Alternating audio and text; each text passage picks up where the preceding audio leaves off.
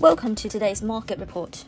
European shares chalked up their worst week in 2 months on Friday, with tech stocks and retailers feeling the brunt of selling on the prospects of bigger interest rate hikes to tame decades-high inflation.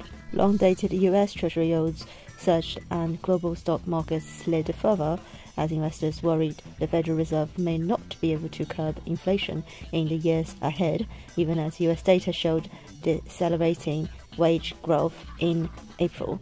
Labour Department data showed the unemployment rate fell last month to its pre-pandemic low of 3.5% as job growth moderated.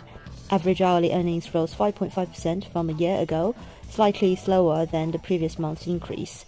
The data underscored challenges the Fed and the other central banks face as they battle rising inflation, with China's lockdowns causing persistent supply chain disruptions and the war in Ukraine pressuring food prices. The inflation outlook past the next 2 years is beginning to look cloudier for bonds, at least for bond traders. Yield benchmark 10-year Treasury notes rose to 3.121%, a rate last seen in November 2018 after sharply rising from about 1.5% at the end of 2021.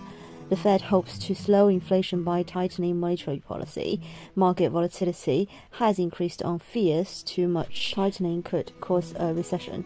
Trade was volatile on Wall Street. The major indices rose briefly into the green, and the Nasdaq fell as much as 2.66%. The Nasdaq and S&P posted their 5th straight week of declines. It was the longest losing streak for the S&P 500 since mid-2011 and for the Nasdaq since late 2012. The market is focused on the Fed being behind the curve, and is why the market is down.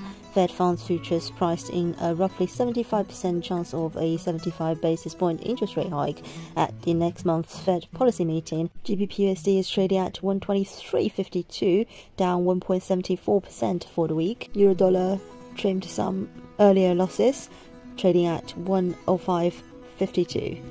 This is today's market news. Thanks for listening. We'll see you next time.